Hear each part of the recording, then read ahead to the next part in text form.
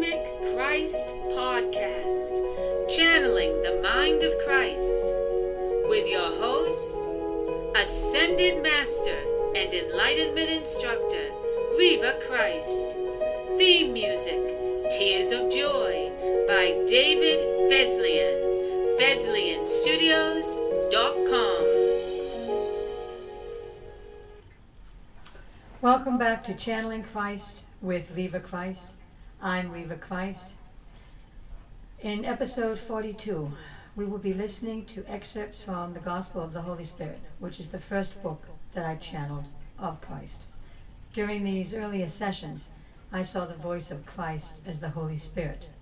However, I also addressed him as Father, because I assumed he was God. Only when he allowed me to see him did I know him as Christ. So, throughout the book, there are three faces of Christ: Father, Son, and Holy Spirit. In the early days of my channeling, I was captivated by the Holy Spirit. I learned what it was to have the Spirit upon me, and to feel called to service, and to feel transfixed on a higher astral plane. As I was longing to leave the misery of my own mortality, I found this experience far superior, so I did not turn away from it. I turned toward it, never guessing that it would lead me to the information I now hold. Jumping right into the cosmic stream, we begin episode 42 with a message from Christ. The Gospel of the Holy Spirit is written in one part conversations with Christ, and one part dissertations by Jesus, Enoch, and Mother. I also have a part where I actually reveal how I met Mother. And then Vaya, who was the messenger of Christ, is also mentioned in the book, along with the message she delivered. So we begin with the spirit and the soul. I heard this message: there is no soul in a man full of darkness, but darkness is full of men's souls. What is the difference between the soul and the spirit? I asked. I first thought the answer came from the Holy Spirit, but now that I know Jesus Christ's voice, I know Jesus was speaking to me. The soul is immortal, he said. It is the imprint of your character and your image. The spirit is holy. It is not made of your image, but is an ethereal being unto itself, composed of virtue and purity. Not all humans are spirits. Some are born without spirit, but all humans have souls. The soul is a fragile thing that is easily crushed and destroyed by darkness, rendering it as a ghost to walk the earth in eternity. Take care not to harm the soul, and you will never know the chains of the damned. The condition of your soul directly affects your ability to perceive and experience the holy phenomena of the spirit. I asked, if a man is born without a spirit, and he murders his soul, what happens to that man? And Jesus replied, he is nothing. Understand, energy is in all things, energy and information. So the man without a spirit or a soul still has energy embedded in his energy wave, and that information wave will be released, and it will travel to the plane that corresponds to the vibration of the information. But it will be a dark plane, because the spirit and the soul are the only sources of light. The soul is the brightest light, and the spirit is a dimmer light, if there is no soul present. Without a spirit and a soul, there is no owner, so there is no identity that will survive. The owner of the information that has no spirit and no soul will dissolve into the nevermore. When you choose to come to earth, you come in full knowledge that one day your vessel will die, and you will return here to the heavenly planes. When you do not choose to come to earth, but rather are born here through no intention but that of procreation of materials already present, you are still subject to physical laws which state that at an appointed hour and day your body will cease to exist and your ethereal components will be surrendered. Those who are born are of many kinds. There are those spirit beings present now in heaven who intend to serve on earth. These beings choose their lineage and their forms, and they intend their manifestation even so far as choosing the earth mother that will carry them. There are those who choose to come as a family. All members are present in heaven, and all agree to manifest in physical form and use their co-joined creation to benefit the earth. There are also those who are not present in heaven, but those who are merely procreated from materials already present in the procreation process. These are born either with the intention of the parent host or without it. If the parent host, in earnest faith and belief, requests the heavens deliver a child, then the Holy Spirit will bless that gestating infant with a spirit. If the parent host has no faith, but is chosen from on high to receive a spirit child, she may also birth a spirit child. If the parent host has no faith and is not chosen, a child will be produced that is a replica of the parent in mind and body. Diseases and deformities are not conditions that are heaven-sent, but genetically occurring anomalies. If a parent knows such anomalies exist in their parentage, it is wise if that parent yields on the side of caution and does not procreate. But many do not think of the consequences of conception. They just conceive as if conception was something that happened all on its own, like the growth of hair or nails. When a child is born that is not intended by heavenly forces or intended by physical forces, yet that child seeks the comfort and knowledge of heaven and its forces. If there is earnest intention toward holiness and a devout passion, that child will receive the Holy Spirit. But know this, not all who ask receive. The Holy Spirit cannot come into one who is dark. The darkness forbids any trespass. The Holy Spirit cannot come into one who is not open or receptive to the Holy Spirit. In order to receive the Holy Spirit, the vessel must be prepared in mind and body. The mind must be open to light, and the heart must not be closed. In order to receive the Holy Spirit, there must be innocence within the mind. These are the ways in which human life comes into the world. At the expiration of the body, the soul is released, and by thought alone, its journey is dictated. It is not the thoughts of God that dictate a soul's journey. It is the soul's own thoughts that dictate its journey. Some souls choose to remain on earth, divided by the veil of death. There they have many fates. They watch and guide their loved ones. They relive their deaths. They wander seeking restitution or supplication for unrequited physical events, or they seek revenge. God does not intend nor cause these states. These states are caused by the presence of mind of the individual spirit. Make peace with your lives, and you will know peace in death. Despite the number of you that populate the earth, there are not that many of you in heaven's realms. Many do not choose the heavenly realms, but instead choose to end all lifetimes. There are those who choose travel in the transcendental realms as opposed to spirit life in one realm, and there are those who choose to lie in wait in lower planes. As you live in life, so you will live after death, if you have a soul that survives. But be aware that the soul is fragile and easily destroyed by corruption, and without a soul, you will most certainly not survive death. I began a new session by copying scriptures, 2 Corinthians 13:11. Finally, brothers and sisters, rejoice, strive for full restoration, encourage one another, be of one mind, live in peace, and the God of love and peace will be with you. Jesus answered me, men do not have the interests of God in their hearts. Men have their own interests in their hearts. Embrace fully the virtuous conduct of the Holy Spirit. See man's world for what it is. It is a giant industry of commerce, where every living thing is for sale, and every living thing is a product to be consumed, even religion. Do not be blinded by the industrialization of the world. There is more at stake than men's factories and his products. You are not just a worker in man's industries or a consumer of his products, and your life is not equal to your function in man's industries, your economic status because of man's industries, or your social status because of the profit of man's industries. These things are only a part of man and his industrial nature. which is as cold as the steel and concrete which house his manufacturing factories and industrial plants. When you limit yourselves to your industrial productivity and your commercial worth, you become a part of the machinery that runs man's industries. You are no longer a part of your original nature that is made by God. You were not made by men. Men took you over.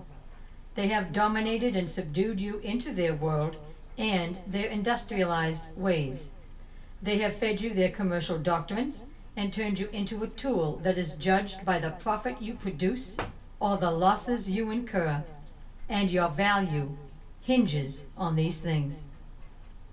You have no other value in the eyes of man's industry than the value of your monetary assets. But you were not made by men. You were not produced in a factory, on an assembly line, so do not act like you were. Your creation came apart from man and his industries. Do not lose sight of your origins and become merely one of man's statistics, a product on an assembly line with billions of other products that man manufactures. Keep your mind free of man's corporate policies and his politics. These are not God's policies. Keep your mind free from man's industrialized and manufactured cloning, for man's industries clone their workers and turn them into mimics of the corporate body. Free your mind from the enslavement of man's industries and see the life beyond the factories and the mass production of genetically modified materials, and do not allow yourself to also be modified. These artificial practices and products are not the work of God, and they will not sustain you or save you. Your life will be prolonged, but you will know the diseases that are the byproduct of man's industries. Your prolonged existence will not be one of health, but of misery. You will outlive all that you love, while you become an experiment for the medical industry, in order that they have living human guinea pigs on which to practice genetic enhancement research. These artificial practices are not the work of God. Break away from the artificial and return to what is natural, for only what is made of nature is also what is made of God. Reclaim your natural mind and natural will that is connected to God's mind and God's will, and experience the freedom and warmth of the real natural world, which is heaven, and you will know you have left the coldness of man's world, which is hell. Do this quickly, for the natural world is dying, and as each day passes, more and more of what belongs to God slips away, as it is murdered in favor of man's industries. Those who know the truth of my words, let them speak. Tell your friends and family. Spread the word. We must bind together and preserve what God has made. For if the world that God made dies, then so will our connection to God. And if God is no longer here, then hell has won. As long as I have breath in me, hell shall not rule, but in man's persistence to rule the earth and make it a hell for all natural life, I shall be a voice of opposition to hell and a force that keeps heaven alive. Remember and understand the truth of all creation. The concepts of good and evil come from the physical world and refer only to the acts of men, not to the acts of nature or the natural world. For the things of the natural world act naturally, without intention. An animal kills another for food, not out of intention, but out of instinct. The storms do not occur with intention, but ravage the land due to atmospheric conditions. There is no intention in the atmosphere. The land may erupt or shake. This occurs without intention, but is the result of conditions pertaining to the planet, and these conditions do not have intention behind them. The diseases and illnesses, as well as the erosion of all things physical, is not intentional. These are conditions of being physical. No force intends them. Disease cells do not intend to cause disease, and death does not intend to come. It comes due to the conditions that make its presence possible. But man intends to do willful harm, and he creates weapons to assist him. Man willfully intends to do harm and devises plans and strategies to carry out his vicious ideas. Man forms armies and devises weapons that create death and cruelty, and he does things with willful intent. He corrupts the genetic code through his experiments and through his poisons. He does these things on purpose, and these things create disease, deformities, and death. Man is not only willful, he is consciously aware of his willful intention to cause death and destruction, and he does so with the lust of death in his veins. This is what makes him a scourge. This is what makes him unnatural. This is why, once he is gone, there will be no more of him. The aberration of nature that comprised his material existence will be eradicated. The imperfection will be removed. The pure and natural design will be restored, and that which does not belong will not come again. The willful lust for violence and destruction, the willful lust for bloodshed, will not come again. I asked Jesus, there are people who debate whether you ate meat. The meat eaters believe you did. Jesus says, let them believe what they want. Their thoughts are not high. How else can they think? The only food you should concern yourself with is food that raises your mind to excellence and purity. The food of God sheds no blood and causes no pain. Do not be deceived. An animal that kills another animal does not kill for the sake of killing. There is no relish in the kill, and there is no industry for killing. All in the herd eat, and what is left is also eaten by scavengers, and then the dust from the bones in turn also feeds the earth. This is nature, but man kills for pleasure, and he invents weapons of cruelty intending to cause suffering. And he does not kill to survive, but rather just because it pleases him to kill. And then he takes pleasure in the suffering, and he takes pleasure in carving up the body to use as his trophies, to show how mighty he is, when he is deplorable, despicable, and disgraceful in the eyes of heaven. And then he builds industries of death and bloodletting, and he destroys animals by the billions, all because people will pay for it to happen. It is the leading industry of man's wealth, and the animals languish under cruel conditions while awaiting the cruelty of slaughter. These things are diabolical. They are not natural. No other species on earth does this, because all other species hold natural minds. But man holds a mind that is unnatural. And as his mind is unnatural, so his thinking is unnatural, and so are his intentions. He is an aberration of nature. See your flesh food. The animal that is eaten is desecrated. It is murdered. There is no life in it. It dies the moment it is killed. If you believe you are eating life, you believe in a lie. All flesh foods rot before they reach your table. The flesh must be dyed to attain the color of life. What you consume is death, concealed by preservatives and dyes, nothing more. But look at your fruits and vegetables, your grains and nuts. They retain their color from the field to the table. They are the right foods. pure and healthy, and they feed a pure and healthy mind. Do not be deceived. The hunter lives by the urge to kill. The urge to kill does not fill a man's mind with light. No one that kills walks away unscathed. The death they cause is on them like a shadow.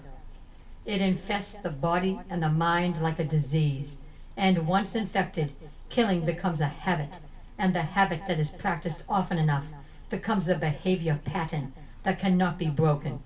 Soon, there is nothing to satisfy the mind but the act of killing. Woe is the man whose thirst for blood is so great, only killing can appease him, for that man will no longer settle for killing an animal. He will soon seek to kill his own brethren. Man justifies hunting in the name of conservation, yet does nothing to control his own population. Nature is the true conservationist. She controls all populations. Stop interfering in her work. Be at peace with the natural world you crave so much. Stop defiling her with your corruptions. There was perfect balance, but you have thrown balance into chaos, and now you are rejected by the very environment that sustains you. If you kill for pleasure, then you believe in darkness, and it is darkness you honor. You do not honor the light. Your mind was not given to you so that you could turn it into a killing machine. Your mind was given to you so that you could bring heaven's mercy to earth. Raise your minds. Seek higher thoughts and compassionate solutions. Do not be so eager for the quick kill. And when I say do not be so eager for the quick kill, I do not mean to initiate the slow kill that is agonizing and torturous. I mean do not kill at all. Reason out your hatred. Reason out your animosity. Apply reason to your lust for blood. And if you cannot reason with it, then lock yourself away. You do not deserve to be in a civilized world. Yea, your world is not civilized, or it would not allow you to kill. You deceive yourselves when you call yourselves civilized. There are better choices. Do not forsake what God has created in order to serve the primitive lusts of a savage heart. Do not forsake God for the sake of food or dark pleasures. Thank you for speaking with me, I said. And Jesus replied, there is no honor greater for man to hold than the honor that he remain upright and protect the purity of his soul. There is no tribute greater that a man can pay to God than to remain steadfast and disciplined in his behavior, that no temptation of darkness shall ever cause him to fall. There is no greater sign of nobility than in him who lays the foundation for virtuous conduct, so that others may learn what it is to be pure in heart and mind, and may follow the righteous ways of the Lord. There is no greater need than the need of such teachers to become leaders, to teach the gospel of the Spirit, to know it, to live it, and to emulate it for all to see, and to build communities of like minds and souls, so that there may be a clear distinction between those disciples of virtue and those that have fallen in darkness. For such a feat, there is no equal measure of glory. Let the gospel of Spirit be known and praised as the new covenant of the Holy Spirit and the laws of the new age of men in Christ. In our next Channeling Christ podcast, we'll listen to a dissertation on death and the mind by Jesus Christ. This is Reva Christ. May peace be with you, and thank you for listening.